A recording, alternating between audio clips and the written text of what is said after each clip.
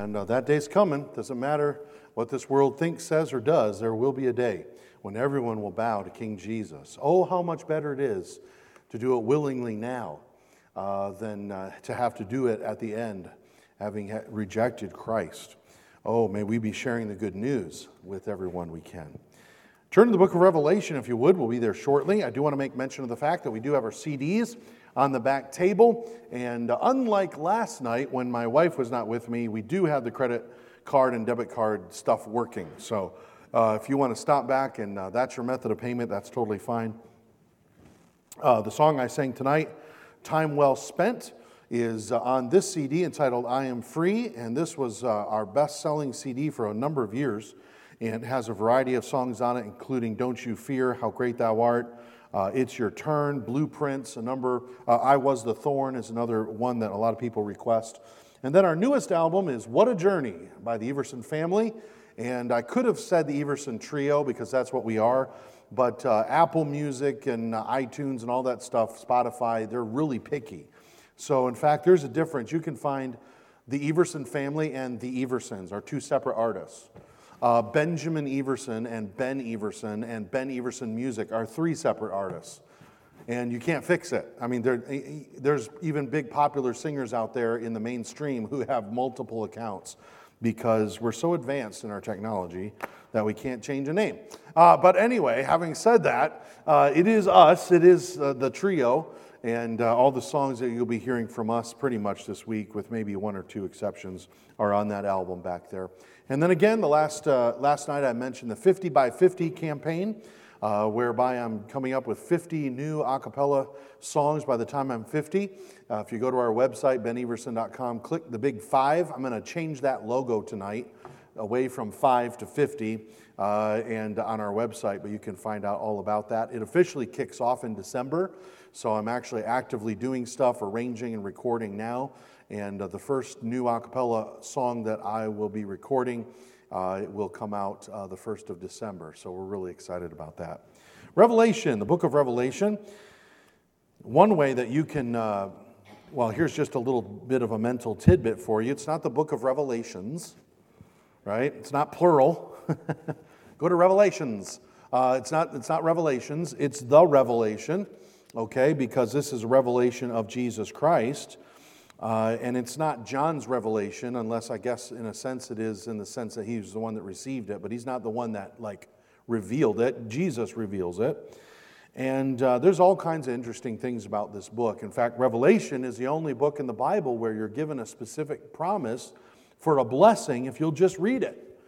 And sure, there's things that can be difficult to understand in the book, but we can get a blessing for reading it. Revelation chapter 3, verse number 14. It's Tuesday night, so I'll let you remain seated all right? But Revelation chapter 3, verse number 14 says this, and unto the angel of the church of the Laodiceans write, by the way, it's my personal opinion that that's the pastor. All right, angel's a messenger, a sent one, right? Similar to a pastor who brings forth the word of God. I don't know if you've thought of your pastor as an angel or not.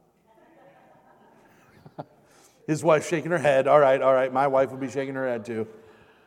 But, not in kind, but, in office kind of thing. But that's not, I'm not dogmatic on that, all right? But unto the angel of the church of the Laodiceans write, these things saith the Amen. And I do believe that's the right way to pronounce it, Amen. That's a little bit of humor there. Some people say Amen, but I like Amen. All right, but that, again, that's a fuss. If you remember Sunday morning, that's a fuss, not a funeral. All right. Let's see. The faithful and true witness, the beginning of the creation of God. I know thy works, that thou art neither cold nor hot. I would thou wert cold or hot. There's a few places in Scripture that I can remember growing up that confused me, and I didn't want to ask anyone about it because I didn't want to admit that I didn't understand it.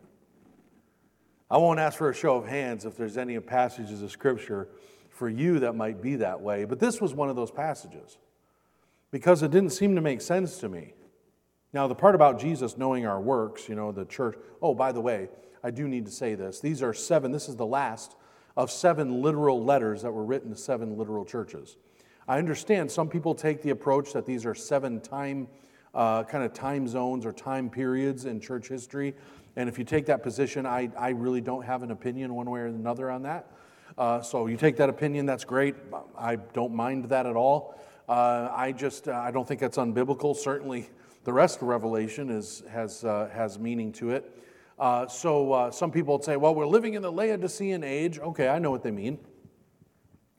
But I do think that sometimes if we only think of them in that term, we can lose out on 6 of the 7 messages because we think, oh, well, that doesn't apply to us. Well, first and foremost, these were written to 7 literal churches, just like here, just like us here in Sterling Heights. They were written to be listened to and hearkened to.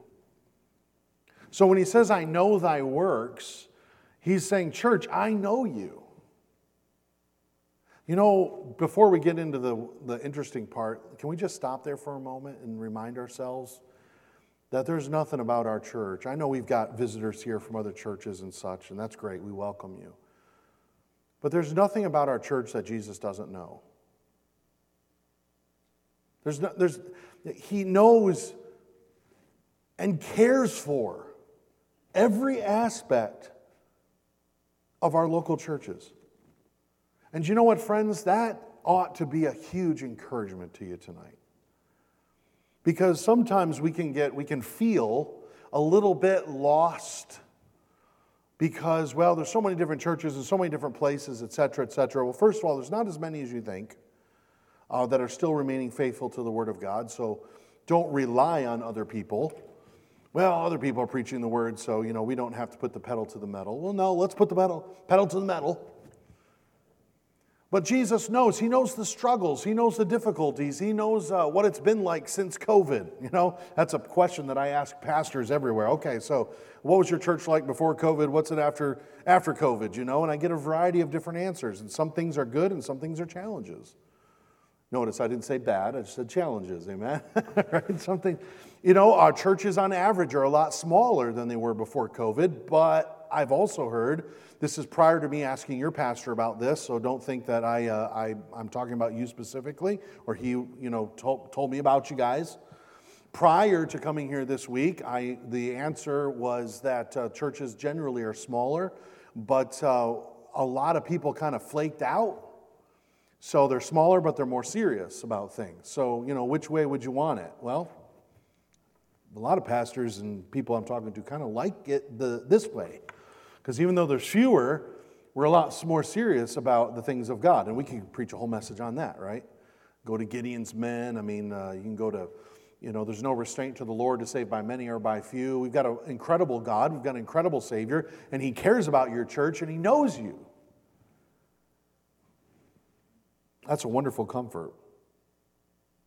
But this part confused me, that thou art neither cold nor hot. I would thou wert cold or hot. It kind of seems like Jesus is saying that He wants us, if we can't be on fire for Him, that He wants us, cold and dead and sinful like the world. And it just doesn't seem to go with what we know of His character. Now, clearly, if we come across something that's difficult to obey in Scripture, we understand it correctly, but it's hard to obey, well, then our job is not to try to rearrange Scripture to accommodate us, but to rearrange us to obey Scripture. But we've got to make... Thank you, brother. I heard that. Some of you didn't. He said, amen. Nice. I also noticed you all have a little bit of a sense of humor here. I've noticed that. But I've noticed that in your pastoral staff too, so we get along pretty well. But what I'm trying to get across here is that it doesn't seem to go with the rest of what Jesus seems to say, because we really don't see in Scripture Jesus saying, I want you to be evil.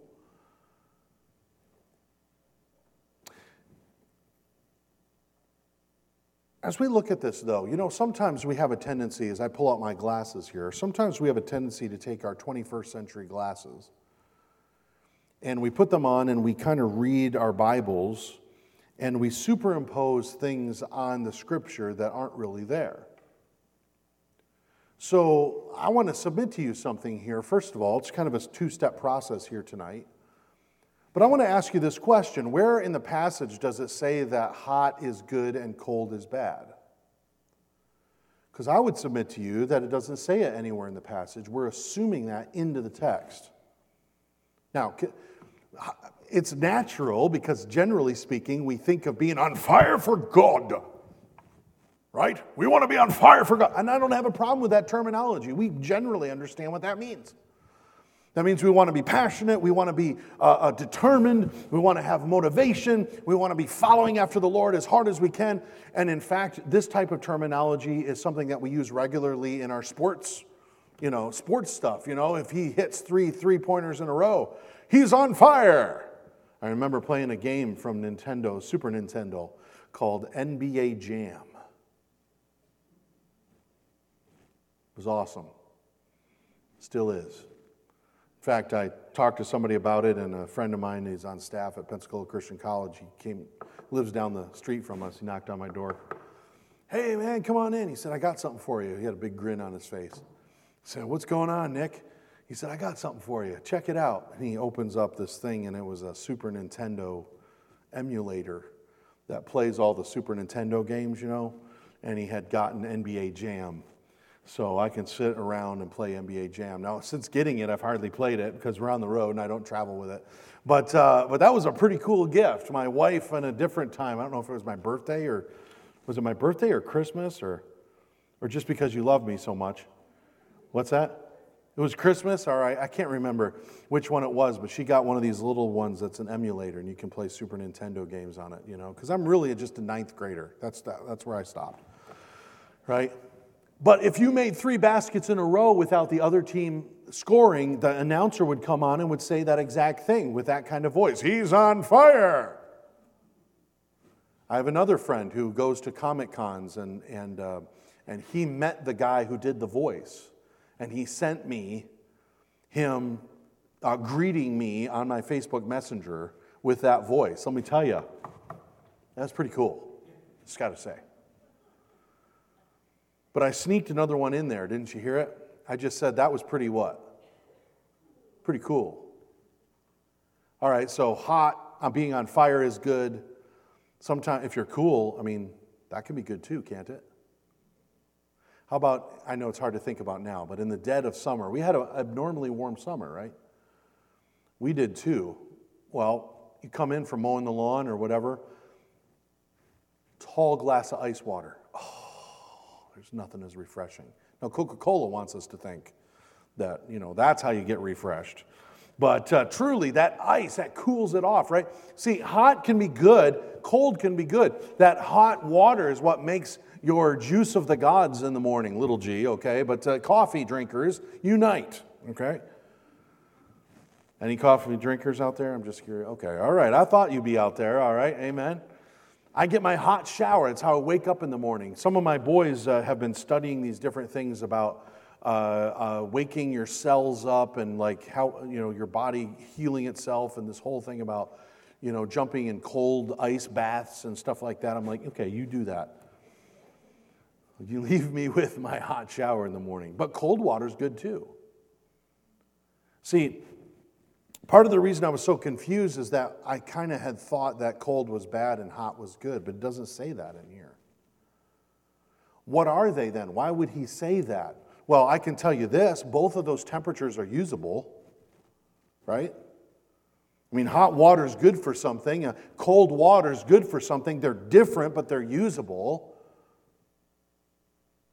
It might be helpful to understand what was going on there at Laodicea. Laodicea was part of the Roman Empire. The Roman Empire had a lot of cool stuff. There I am using that terminology. They had a lot of cool stuff. They had technology. Some of their roads still work. That's amazing. And I will insert sarcastic comment here about Michigan being under construction all the time, right? But the roads still work. In fact, they would find springs that would bubble up out of the ground, and they would build aqueducts to transport that water down into the cities. Many of the cities, they would find hot water. In fact, my wife grew up much of her life in central Mexico in a city and state named Aguascalientes, which is kind of like New York, New York. Aguascalientes, Aguascalientes. Well, Aguascalientes is made out of two basic words. Aguas, waters, right? Calientes, which is the adjective describing what the waters are, right? Which would be hot. There's hot springs there. In fact, we visited them. They built a huge water park around it. And we went there. It was in the heat of the summer. It was like 190 degrees. And we thought, hey, I've got a great idea. I said, what? What's a great idea? Let's go to the hot springs. Yes. So we went to the hot springs at 190 degrees, and the waters are like 400 degrees, and it's so hot. And so we jumped in, and it was hot, let me tell you. In fact, they have so much hot water come out of the ground that they actually can drain the entire park every Monday. So it's closed every Monday, and they refill it on Tuesday. I'm being a little funny here. It was hot, I will tell you that, okay? But it was pretty amazing when it's dry there is the difference. And so when you get out and even if it's warm outside, the dryness of the air, the evaporation, you feel pretty cool.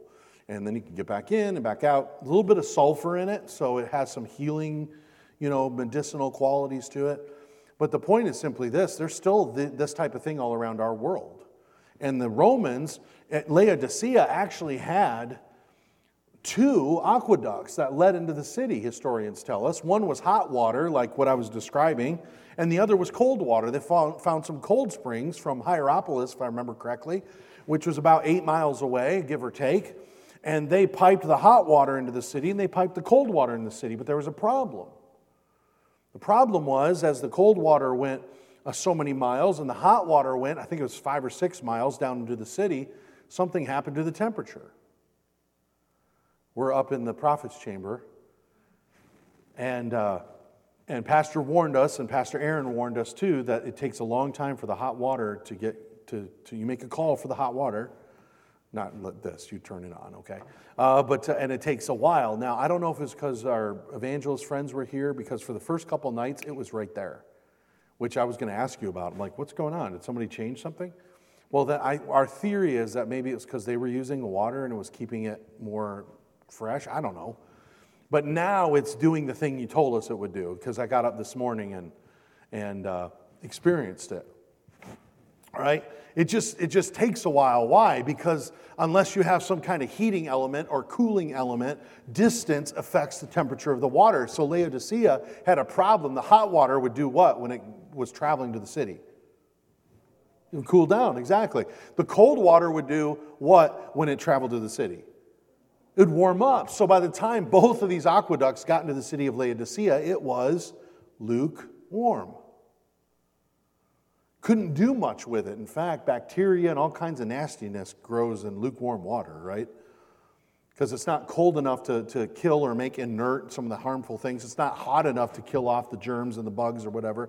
So the Laodiceans were constantly wrestling and struggling with, let's keep it, intestinal difficulties. Actually, the word of God here describes, because what does Jesus say? Verse 16. So then, because thou art lukewarm, and neither cold nor hot, see, he wants you to be cold or hot, I will spew thee out of my mouth. The Laodiceans would have immediately identified with what he's talking about. The hot water isn't hot enough. The cold water isn't cold enough. And it ended up making the person who would drink that sick because it wasn't usable. Listen, friends, the first lesson, the first side of the coin we take away, I told you there's really 2 parts to this, right? The first side of the coin we can take away from this is that God wants us, our Savior wants us to be usable. And there are multiple ways to be usable because no 2 churches are exactly alike. Maybe you're a hot church. You say, well, Brother Ben, that's what we want to be, a church on fire for God. Okay, don't confuse the terminology. It's a figure of speech. I could say I have a frog in my throat. That doesn't literally mean that I ate a frog today. All right? It's a figure of speech. Any of you ever have butterflies in your stomach? What buffet did you go to? No, well, we want to be a hot church. Okay, well, maybe a hot church would be one that just really stands against for good doctrine and such like that, and they're just kind of aggressive that way. But you know what? Maybe you could be a cold church. Well, Brother Ben, we don't want to be a cold church. No, I mean refreshing. Maybe you give people smiles when they come in, right? Maybe the fellowship just encourages somebody else that might be discouraged or despairing or whatever it is, and you're not a loud church. You're a refreshing church. See, no two churches are exactly alike because churches have their own personalities, just like people, because we're made out of unique groups of people. And Jesus says, listen, I don't want you to compare yourself with a church down the street. I don't want you to compare yourself with some church on the internet. You be who you're supposed to be for the glory of God. You be who Jesus wants you to be. I'm not saying that you can't have good fellowship or we can't have good fellowship with like-minded believers in other churches. Of course not. But let's not compare ourselves. You just be who Jesus wants you to be. You be who you are. It's easy in today's day and age to compare ourselves with other churches, isn't it? It really is, because people can do like this incredible, nowadays with all the automation that we can come up with, which isn't a sin, but all the automation we can come up with, we can create the illusion of having an amazing church service and nobody even has to be there. We could get AI people to sit in the, do you remember during COVID, some churches? Oh, well, you wouldn't have seen this. I would have seen this because we did some of the live streaming with churches. We'd come and there'd be nobody there, but one church put cardboard faces out in the congregation, I saw that at some football games too. You could buy a cardboard cutout and sit in the end zone or whatever. Listen, churches are different. You be who God wants you to be, and He'll be pleased with you. Besides, comparing ourselves among ourselves is not wise. Hey, we can borrow brain, get a good idea from somebody else. That's a great thing, but don't try to be anyone else. Verse 17, because thou sayest, I am rich and increased with goods and have need of nothing. What's he talking about here? I know standard-wise, we usually come to this passage and we say something along the lines of, Jesus doesn't want us to be on the fence, right? So He wants us to be all in or nothing, and that type of thing. And I understand where we get that from. It's my opinion that we're doing that because we're misreading the passage slightly. We're thinking that cold is bad and hot is good and in the middle is worse. But that's really not what it says. There's no assignment of cold anywhere being bad. So if we got to put that, we got to leave that interpretation aside and keep going in the passage. Well, Laodicea was interesting for a number of reasons. Another reason was it was kind of at the crossroads of all roads lead to Rome, right? That was the statement of the day. And as you would travel towards Rome from multiple places in the, not kingdom, but what am I trying to say? The empire, thank you. You would come across Laodicea, and it was the crossroads of multiple roads. That's why they call it crossroads. And so you could trade and you could get supplies and all this. And they were famous throughout the empire for the wool that they would take off of the sheep and make these incredible overcoat. We would call them overcoats or cloaks. And it was just this rich, deep black wool. Like, Baba, black sheep, have you any wool? Yes, sir, 3 bags full. I haven't thought of that in a long time. That came out of nowhere, right? But they were luxurious, and everybody wanted one. In fact, if you came across someone and they were wearing one of these, they would actually call them Laodiceans. And so, I see you're wearing the latest Laodicean. Yes, I am. Well, they weren't wearing a person. They were wearing that amazing overcoat or cloak, and they got rich. I mean, they were a well-off city. Not only that, but they had that whole area, not just Laodicea, but the Phrygian area was also famous for an eye salve that you could mix and you could put it on your eyes, and ladies, it would make you more beautiful, and for everybody, it would enhance your vision. At least that's what they claimed.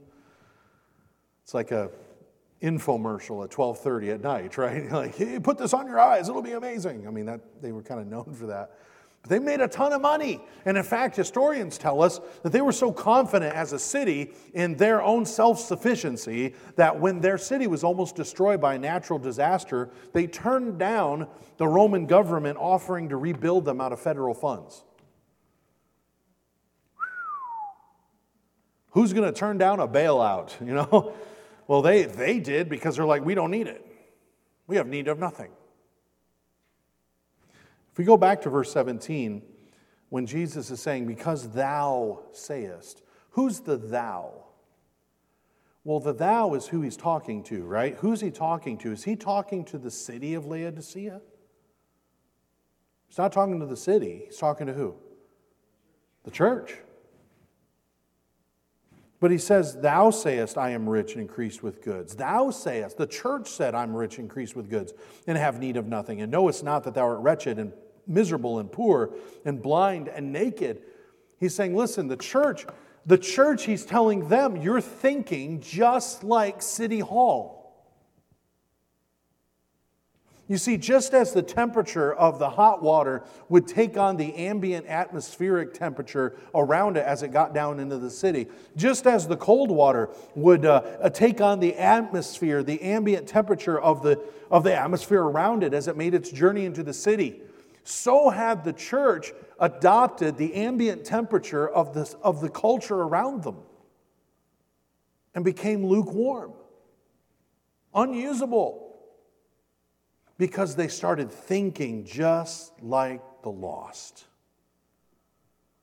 You know, friends, I know that many times we come to Laodicea and we think of Laodicea as the apathetic church. Well, we can still probably say that, but there's a reason. I think it'd be better to think of them as a church that became just like the world around them in how they thought. And you know what, friends? If the 7 letters to the churches are indicative of 7 church ages, it still applies.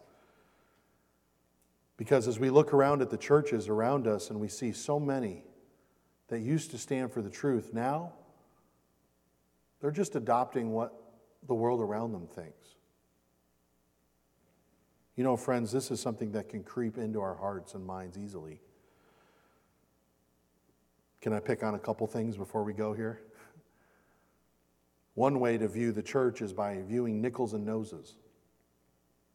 Success is nickels and noses. In other words, money and attendance. That's not how God defines success. Now, it's not wrong to have more people in your church. It's not wrong to pay the bills either. That's a good thing. Those are good things. But those aren't the benchmarks of success. The benchmark of success is faithfulness. It's fidelity to the truth of the Word of God and to Jesus Christ. It doesn't matter if there's only 5 of us left in the church. I mean, we're going to be faithful. That's what God says is success. I don't want to start thinking like the world around me in terms of success. In terms of all the moral issues, well, that's easy to apply, right? Our world says this, and you know it's only going to be a matter of time until many churches start just kind of parroting it because they're after notoriety, they're after nickels and noses, like I just said. Listen, friends, we don't want to start thinking like the world around us. In fact, that's why he says in verse 18, I counsel thee to buy of me gold tried in the fire, that thou mayest be rich, and white raiment, that thou mayest be clothed, that the shame of thy nakedness do not appear. See, he's giving a kind of a nod to the overcoats that they would wear. Don't trust what your city's doing. Just because your city is well off doesn't mean you are. Could I dare make another application? Just because our military has technological advancement doesn't mean we're a healthy country. And it certainly doesn't mean that we're a country following after God. Now, I understand that's a secondary application, okay? Because he's not talking to a nation here, I know that. But we have a heritage unlike any other nation on earth. I think as a country, we're just as strong as the churches that make her up. In fact, wasn't it one of our French friends who came over and started talking about the goodness of America and the greatness of America? I looked for it everywhere. I'm not going to remember the whole paragraph, although I used to know it. But it wasn't until I went into the churches of America and heard her pulpits aflame with righteousness. And then he leads into that famous quotation. There's a whole thing. You got to check it out, right? America is great because America is good. If America ever ceases to be good, she will cease to be great. But in context, it's not talking about even the overall moral fiber of the country. It's specifically talking about churches and their pulpits. Listen, I'm a patriotic person. I'm grateful for my country, don't get me wrong. But I really believe that it's the churches of America who've let her down. And we don't want to be like that. We want to be a lighthouse. As many lights are going out and compromising and thinking just like the world, may we be a lighthouse that says, you know what? By God's grace, with God helping us, we're going to just keep standing on the truth and holding forth the truth. Very quickly, let's read this and we'll be done tonight. As many as I love, and anoint thine eyes with eye salve that thou mayest see, right? He's talking about that medicinal eye powder that they would put on. Oh, I can see better. I don't know if it worked or not. I don't know. My research didn't tell me that, but they certainly thought it did. And he said, hey, put on some spiritual eye powder. What was it, vitamin A or vitamin K or something that they said was in carrots? And in World War II, they said that's how we had developed, or was it the British who had developed radar, but they didn't want to tell the enemy, they didn't want to let that out. And so they said, well, we feed our pilots carrots because it helps their eyesight, which has a little bit of truth to it. But they were really covering up the fact that they had developed either a radar itself or a better form of it. You can check that out. It's pretty fascinating. But Jesus says, put on, take some spiritual vitamin K, right? Is it A or K? Okay. I heard both, so I'll just keep going. As many as I love, I rebuke and chasten. Be zealous, therefore, and repent. Now look at this. This is what I wanted to end tonight. Because to me, this is scary. Behold, I stand at the door and knock. If any man hear my voice and open the door, I will come into him, will sup with him, and he with me. Wait. A lot of times we think of this as like a call to the unsaved, right? Behold, I stand at the door and knock, right? In fact, there's that famous painting of Jesus standing outside the heart's door, right? Maybe some of you have that or you know what I'm talking about. Jesus looks really Italian in that painting. I can pretty much guarantee he didn't look that way, all right? But it's not a sin. It's not a sinful painting at all. That's not what I mean. All I'm saying is that he probably didn't look that way, and he probably wasn't 6'4" either. But whose door is he knocking on? In context, it's not the lost man. It's the door of the church. Wow. That means churches who name the name of Christ can get in such a position that they lock the Lord out of their own church. You know what, friends, tonight, I believe we've seen that. I've been doing some research, and I kind of have to stop because it discourages me too much. I've been doing research. How many churches do you think? I don't have this answer yet, okay? And I don't know if I'll ever have an exact answer, but how many churches in our country really are preaching the truth? You ever wonder that at least? You see all these statistics. America is 59% Christian. That is not true.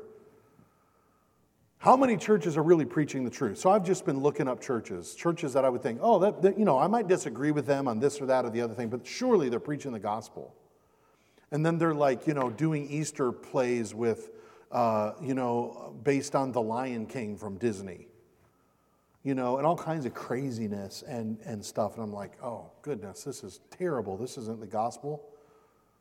This is weak entertainment, and it's blasphemous. I could go on, but like I said, I can't dwell on that. It gets too discouraging for me. But we've gotten so wrapped up in our own minds and trying to imitate what the culture does that the Lord has to come back and say, hello, you left me out. Where does that start? It starts from just not being vigilant. So here's a question for you as we close tonight. I know none of us would like to imagine that we would ever be in that position, right, where we could get so much like the world around us that the Lord would have to knock to be let back in. We never think that we'd be like that, but how does that happen? It's just a subtle drift. It's allowing other things to take the place of the Lord at the center of what we do and why we do it, because He's both the purpose and the person. So the question for us tonight, and I know it's Tuesday night crowd. You get extra spiritual brownie points for being here on Tuesday night. I don't have real brownies to give you for it, though, because they're not on my diet. But I know I'm preaching to the choir here. I understand that.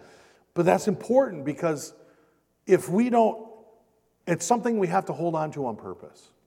Let's put it that way. I'd like every head bowed, every eye closed tonight. Maybe you're here tonight and you've gotten tired. This world can certainly do that to us. You've gotten tired. Maybe you've seen family or friends, people that you once knew who were faithful to the Lord, drift away, and now you're surprised at where they stand and the fact that they don't stand, perhaps, and whatever it might be. You know, tonight, could I ask you to do one thing? Maybe go before the Lord in your heart this evening and just say, Lord, help me to be faithful. We ought to be praying for others, absolutely 100%. But maybe tonight, we just say, Lord, would you help me to be faithful? Because but for the grace of God, we all can drift. We all can start thinking like the world around us. We see enough commercials and you can't avoid it. I mean, it's impossible unless you become a monk, and that's not God's will. But maybe a good heart check is what we need sometimes. Dear Lord, I thank you for the truth of your word. It makes a lot of sense to see this passage this way, that you want us to be usable for you on the one side of the coin. And Lord, on that other side, we don't want to be thinking, we don't want our thought processes to just be like the world. Then what good are we? It's like salt that loses its saltiness, and it's good for nothing. So Lord, in the midst of discouragement and situations as we look around our country that could cause us to despair, Lord, we look to you tonight. And we remind ourselves how powerful you are. If we'll just remain faithful to you, we'll see you do great and mighty things in our lives and the lives of those we love and in our churches. So Lord, as we go from here tonight, I ask that you would help us to be faithful. Just putting one foot in front of the other. Lord, you helping us. Lord, if there's anyone here tonight that doesn't know you as Savior, I pray that you would convict them of that this evening. We'd love to hang around after the service and show them how they can know they're on their way to heaven. But Lord, I pray you'd give us a wonderful time of fellowship tonight and then safety as we go to our homes. Bring us back one more time. Lord, we ask tomorrow night as we fellowship around music and your word, and we'll give you the praise for it in Jesus' name. Amen.